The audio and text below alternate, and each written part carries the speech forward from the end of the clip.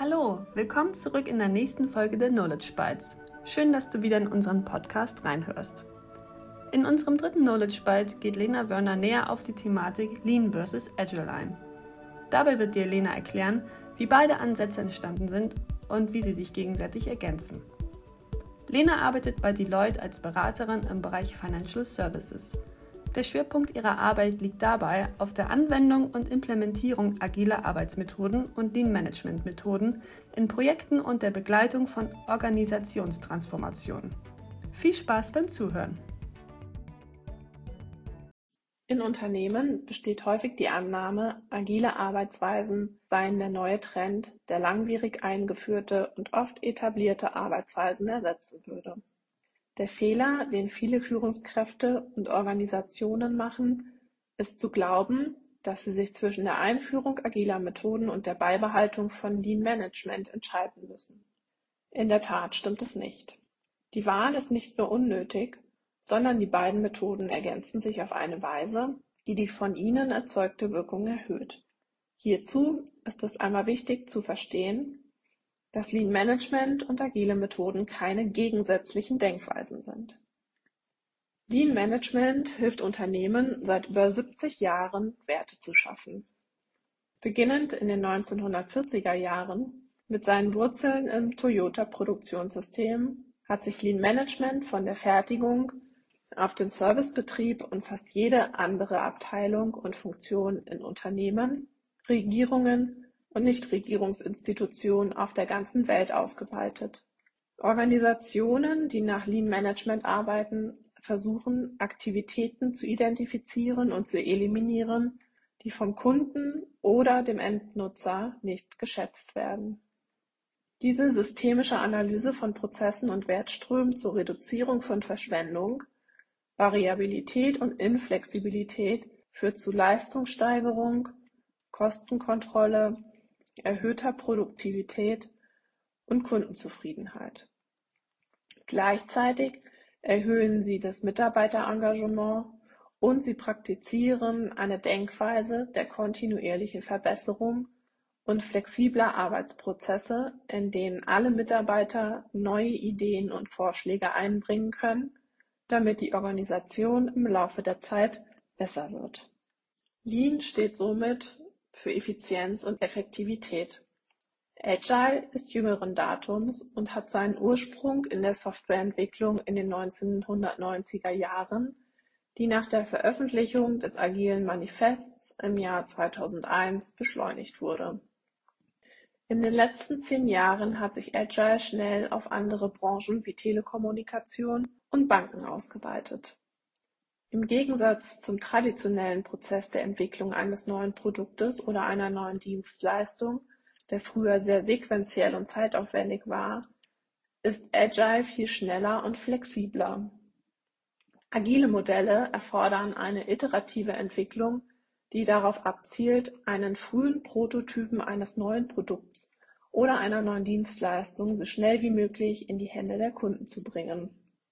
Die Teams erfassen dann Feedback und iterieren über schnelle Zyklen, um das Produkt oder die Dienstleistung im Laufe der Zeit zu verfeinern. Agile Ansätze haben sich seitdem über den Bereich der Produktentwicklung hinaus ausgeweitet und Unternehmen organisieren sich zunehmend agil. Ein weit verbreitetes Missverständnis ist, dass sich Lean Management und Agile gegenseitig ausschließen, auf grundlegend unterschiedlichen Prinzipien und Ansätzen basieren und für sehr unterschiedliche Arten von Aktivitäten anwendbar sind. Lean Management sei eher für routinemäßige, wiederholbare Aufgaben geeignet, während agile Methoden nur für Projekte und kreative Aufgaben anzuwenden seien. Daher müssten Organisationen, Abteilungen oder Funktionen eine dieser Methoden auswählen und sich ausschließlich darauf konzentrieren. In Wirklichkeit haben beide ähnliche grundlegende Ziele: effiziente Wertschöpfung für einen Kunden, bessere Arbeitsweisen zu entdecken, um kontinuierlich zu lernen und sich zu verbessern, Strategie und Ziele transparent zu machen, um Teams einen sinnvollen Zweck zu geben und Menschen zu befähigen, ihren Beitrag zu leisten und ihr volles Potenzial auszuschöpfen. Diese Ziele gelten für jedes Team oder jede Aktivität in einer Organisation. Es gibt jedoch verschiedene Wege, sie zu erreichen. Sowohl Lean Management als auch agile Methoden bieten Teammodelle, Arbeitsweisen und Toolkits, die auf jede Weise eingesetzt werden können, die für eine Organisation am sinnvollsten ist. Die Tatsache, dass die beiden Systeme auf den gleichen grundlegenden Überzeugungen aufbauen, macht ihre Elemente sehr komplementär. Darüber hinaus kann Operational Excellence oft nicht ausschließlich durch Lean Management oder agile Methoden erreicht werden, sondern durch die Kombination beider Systeme unter der Verwendung zugehöriger Toolkits. Durch die Verbindung beider Denkweisen entsteht das sogenannte Lean Agile Thinking, das als Grundlage einer erfolgreichen agilen Transformation oder großer agiler Projekte unverzichtbar ist.